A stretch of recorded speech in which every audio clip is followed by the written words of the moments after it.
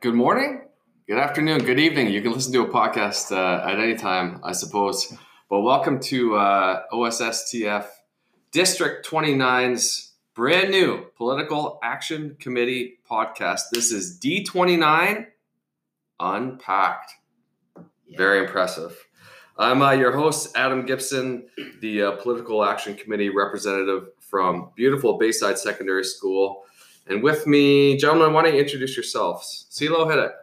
Hey, Chris Masterson, also from Bayside Secondary School. I'm the executive liaison to the PAC committee and a political junkie at heart. Bremner? My name's Jason Bremner. I've been political action officer here for a few years and former political action. You mean for centuries? Yeah, centuries is more like it. I've been provincial PAC chair and vice chair, and I'm here now. Here for the sage advice. Here for the advice. That is your purpose. So right off the bat, for all your listeners out there, we need to identify what is the purpose of the pod. Like, what are we even doing here?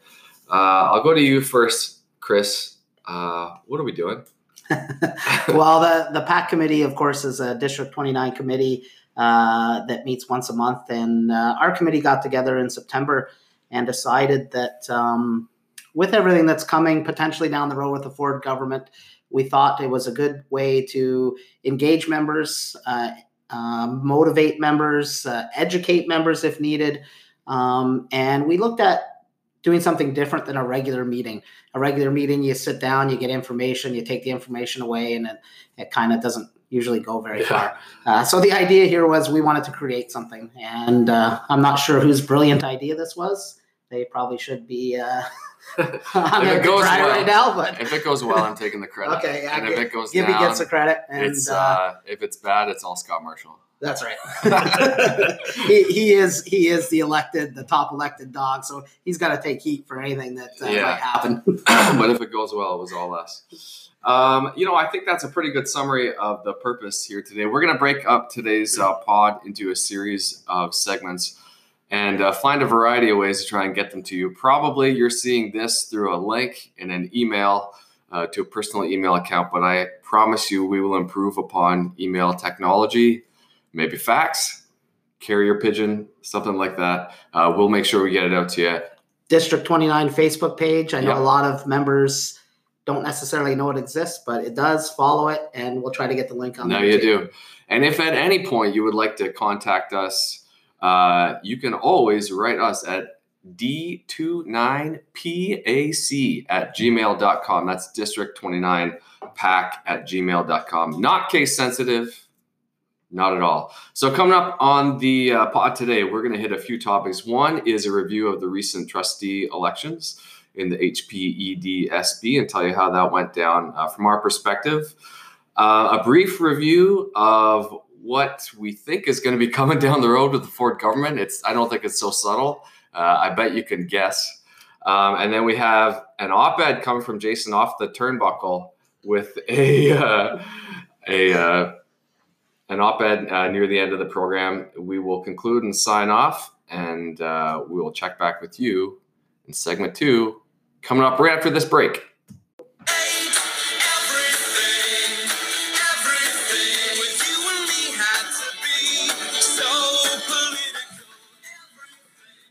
All right, welcome to our first substantive segment, I suppose, of D29 Unpacked. We're going to discuss some of the results of the recent trustee elections from this past fall's municipal elections. First thing I want to do is ask you, Jay, with a lot of experience, can you tell us what is the role of a trustee? What is a trustee? Well, a trustee is supposed to be a democratically elected member to represent the public at the school board and in matters of education within the community.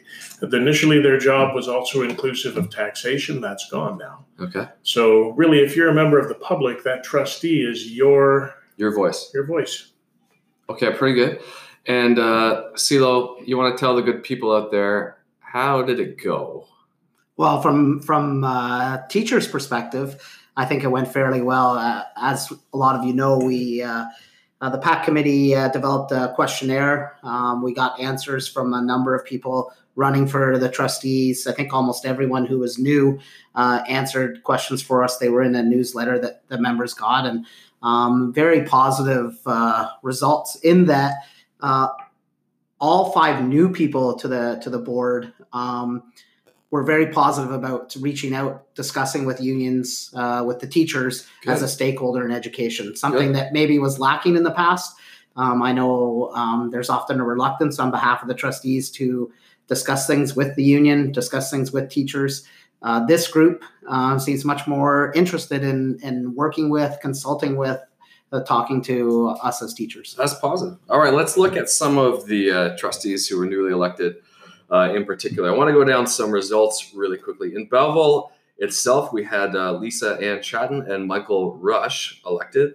In Quinte West, Kristen Parks was elected, ousting longtime incumbent Jim Williams, who had been trustee for a very long time there. And can I say, tells the same stories at graduation year after year. Can I just add that part in there? I think you just did. In Quinte West, that covers both Trenton and CFB Trenton. Also an incumbent, Tom Benieris, was ousted by, this time, Spencer Hutchinson. In Prince Edward County, Allison Kelly was elected as a winner. And then we had 3 other seats who were acclaimed. Jennifer Cobb from the North, Shannon Brinder Bay from Southeast Hastings, Lucille Kyle from Northeast Hastings, and then there's still an appointment. The appointment from. And Jennifer Cobb is actually from the county. Okay, pardon me, I misspoke. All right, I thought it might be useful to people. CeeLo mentioned earlier how the results were pretty positive for us. I just want to look at some of the specifics because the survey that we sent out came back with some pretty positive results. We also have some information from an In Quinte article from around the same time period that ran a questionnaire itself. So let me have a peek here. Allison Kelly responded to our question where we asked, would you be willing to meet with teacher unions directly to discuss issues in education? She said, yes, one of the most significant gaps I see in today's current school board is the lack of interrelationship among students, teachers, parents, school staff, principals, unions, the community, and board members.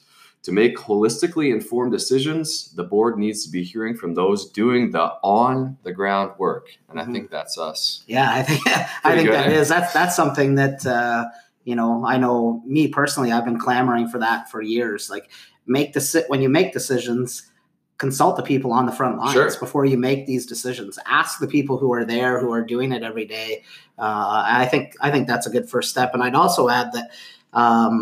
In some of the states, Chicago in particular, this is the kind of approach that the public took, the unions took to save public education. They decided that we needed this holistic approach. The schools needed to be a community place. They needed to involve all partners in the community working together, the unions, the parents, the students, community groups. The community needs to feel invested in that building, in the education system.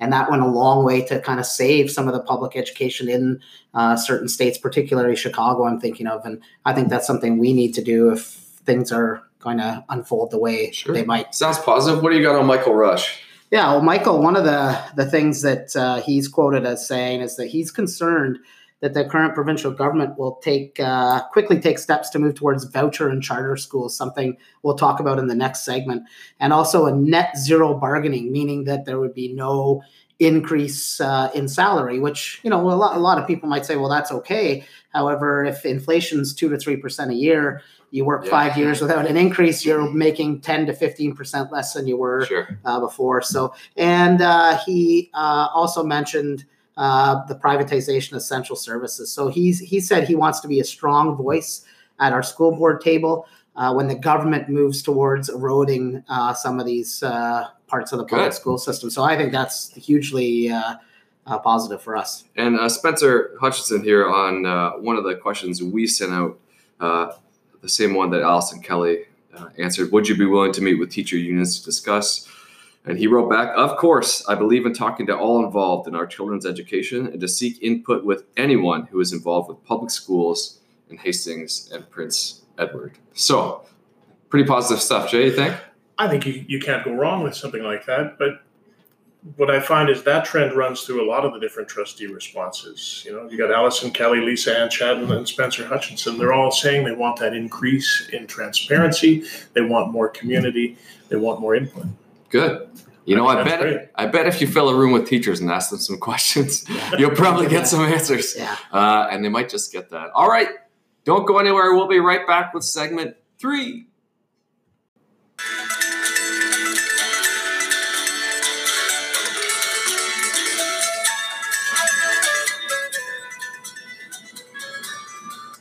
All right, thank you for hanging with us. We're on to our third major segment of the first installment of D29's Unpacked Political Action Committee podcast.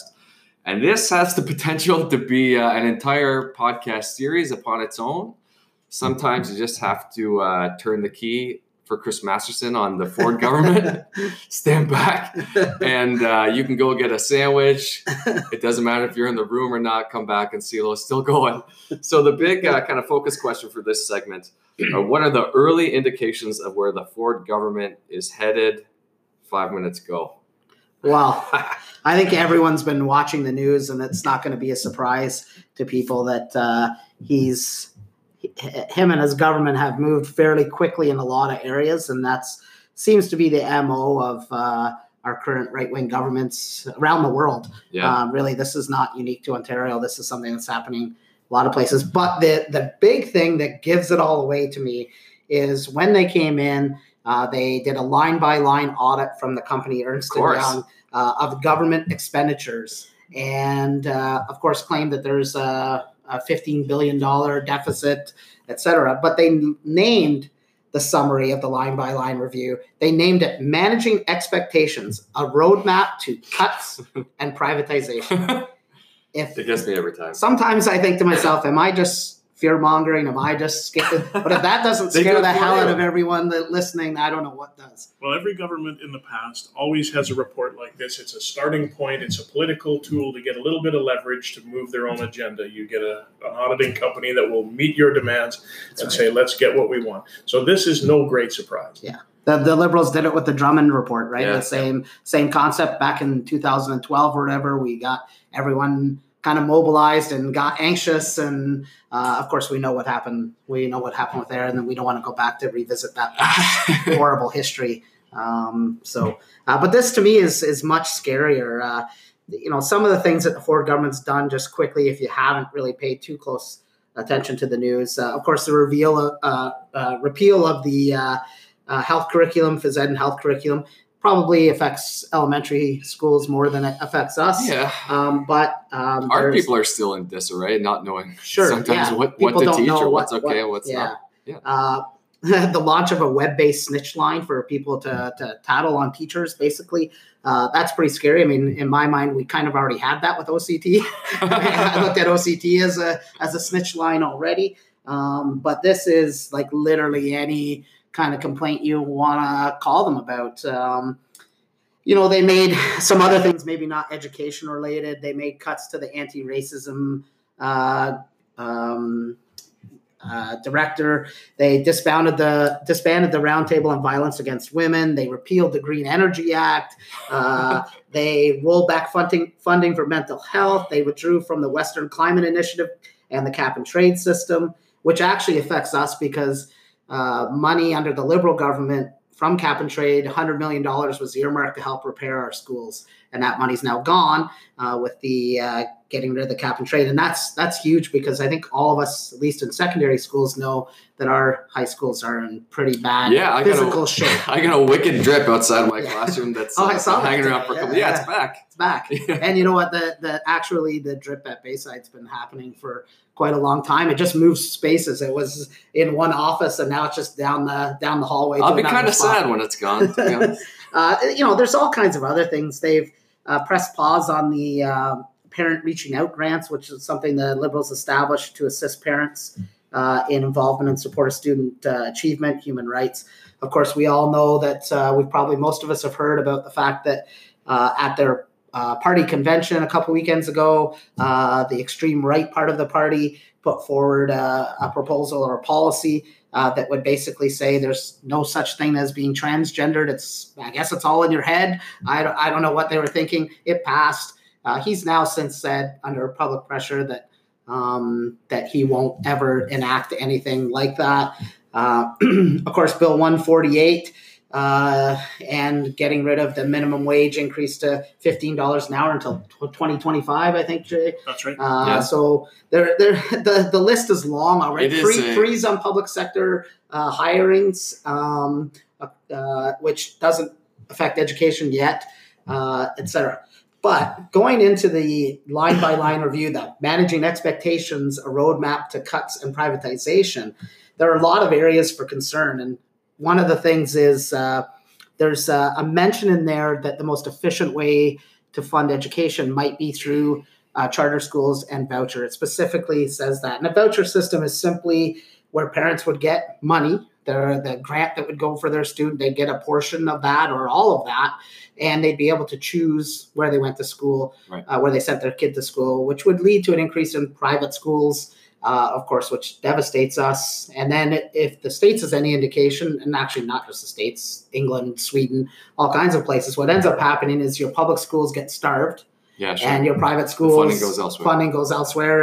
And parents who can afford to send their kid to top up to send their kid to a private school will do that. So, but hey, he's a defender of the people. Buck of beer. Yeah, buck of beer. So what that's going to look like for us, I don't know. I mean, there's a lot of concern too around him making Ontario a right to work province, which would simply mean that members of the union would get the benefits of being in a union. They would get, say, we stayed in the union, you and I, Gibby, they would get whatever we negotiated, and that would be their contract too, but they don't have to pay union dues if they don't want to. Right. So it's a free ride. And of course, the end result of that is that the union gets hollowed out from within. That's right. And in the end, it doesn't have the ability to pursue collective bargaining in the way that it should. And the result is that workers' rights decline. Pay declines, benefits decline. And the bigger thing of that is you're going to get animosity in your schools. Yeah. I know for me, for example, I'm going to be extremely upset with people in my school if I'm paying union dues and they're getting the free ride and they're complaining about things and they're getting that free ride. I'm going to be visibly upset. If you really want to see a history of what that looks like, you go to Wisconsin. Yeah, I was thinking the same thing under Scott Walker. And he was just ousted.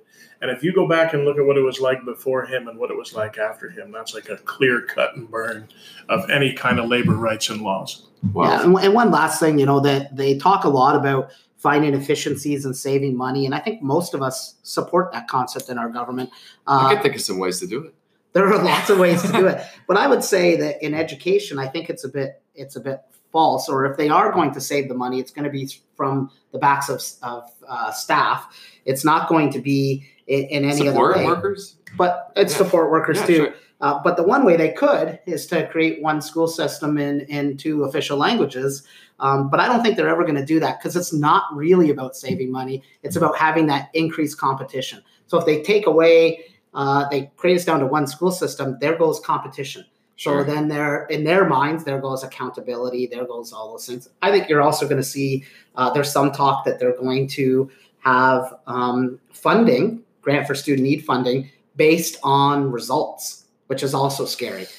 It doesn't matter how you cut that one. At $750 million on the low side and about $1.3 billion on the higher side, the CCPA, Canadian Centre for Policy Alternatives, had all kinds of economists look at that. And that's the estimate, somewhere between $750 million and $1.23 billion of savings. It's like that. You're reading that list at the start. I was thinking it's like greatest hits of the common sense revolution. Right? It's similar, but I think but beyond too, right? I think this this could be beyond. And one of the things that they're talking about too this was actually in the 2017 annual report by the Auditor General. So even before Ford came in, government was looking at monitoring student achievement in areas where professional development was provided, to measure effectiveness of the training. So in other words, you go to PD and you get PD, and now they're going to monitor your students. You're going to have to produce data, and it's going to decide whether that PD or PD in general is worth continuing to do. So there's a good segment, folks, to get you all riled up for the next couple of years. I don't know. I seem to have a skill at that. Get your signs ready. Yeah, that's right. Well, and your marching shoes ready, and get prepared. We're not there yet, but that's part of what this podcast is about, right? Keeping people informed. Be aware, get ready. Be aware, get ready. There's no guarantee of what's going to happen, but something could be coming for sure. All right, stay tuned for an op-ed from Jason Bredin. She did for me. I can see things now I never would have seen. But today I thought of what could have been, but could never be. But you held me, 'cause everything with you and me had to be so political.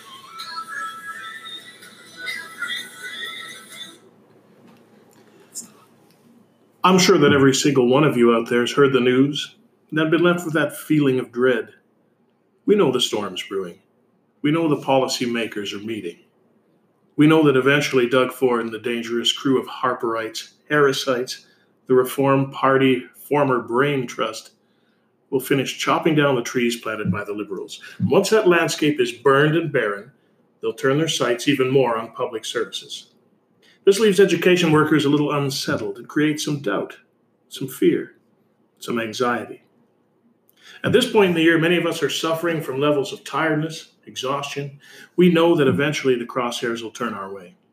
What does that mean for us? What should we be doing right now so we're ready? The answers are more simple than you think.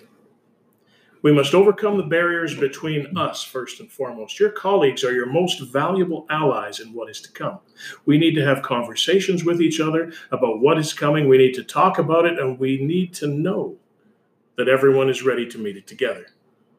Whether you're a unionist or not, education workers will all battle these challenges together. The people in your workplace are the foundation of public education, and if that is of value to you, then let each other know. When it's time to stand together, and the last person that we should be questioning is the one standing beside us. Everyone asks the same questions. How do we fight them? How do we stand up to them? How do we make a difference? How? The answer to all the questions is the same. How do we fight them? Together. How do we stand up to them? Together. How do we make a difference? Together. Everyone will be asked to take part in the effort of what is to come. There'll be asks of your time and effort and even your courage. We will support each other and hold each other up. We will open our circle to the like-minded in our community, and we must let people know why public education is so valuable, and we must let our opponents know we'll stand up and be heard over any rhetoric. This isn't a call to arms. It's a call to awareness. I'd be the happiest person in the world if there was no need to fight. But I'd be a naive person if I thought there was no need to be prepared. People call it grassroots with good reason. Grass is pervasive, numerous, and resilient. Its roots endure drought and fire and cold. In times, those roots spread, supporting interconnected growth in all directions, a foundation to build on. For grass supports so many other things, so does public education. And we're the roots. And we need to be ready. Okay, thank you for joining us for the very first installment of District 29's Unpacked. We made it, gentlemen. Yeah. They said we'd never do it. Yeah, and you know what? We're right on time. If we look at the time up there, we're bang on. Hey, good for us. Journey of 1,000 miles. So don't forget, if you want to contact us, it's d29pac@gmail.com. And that's one way you can fire us off an email. Yeah, we want to hear your ideas. Give us some ideas, some topics. Yeah, questions, ideas, guests. Guests. Oh, yeah, we want guests for sure. Think of all the guests we could potentially. Yeah. Oh, there could be some pretty funny ones in there, I think. Local dignitaries, celebrities. Can we bring in retired teachers? No. No. They're off the clock. Yeah, that's right. So don't forget to write us there. Keep checking OSSTF District 29's website, our Facebook feed. We'll try and get the pod out to you that way. We'll keep trying to send it out through email as well. He's trying to say we don't know how we're going to get it out there yet, but we'll figure it out. This is a bare bones operation. We'll find you. Yeah, we will find you. That's right. Keep your ears to the ground for us because we will be back to record our next one the last Monday in January. Am I right? Last Monday in January, and look for it the week after that. So probably the first week of February, just as the semesters. So I guess that means have a good holiday break. We need to say that right now. Happy Get some holidays. rest and relaxation. We're still looking for a flagship sponsor. So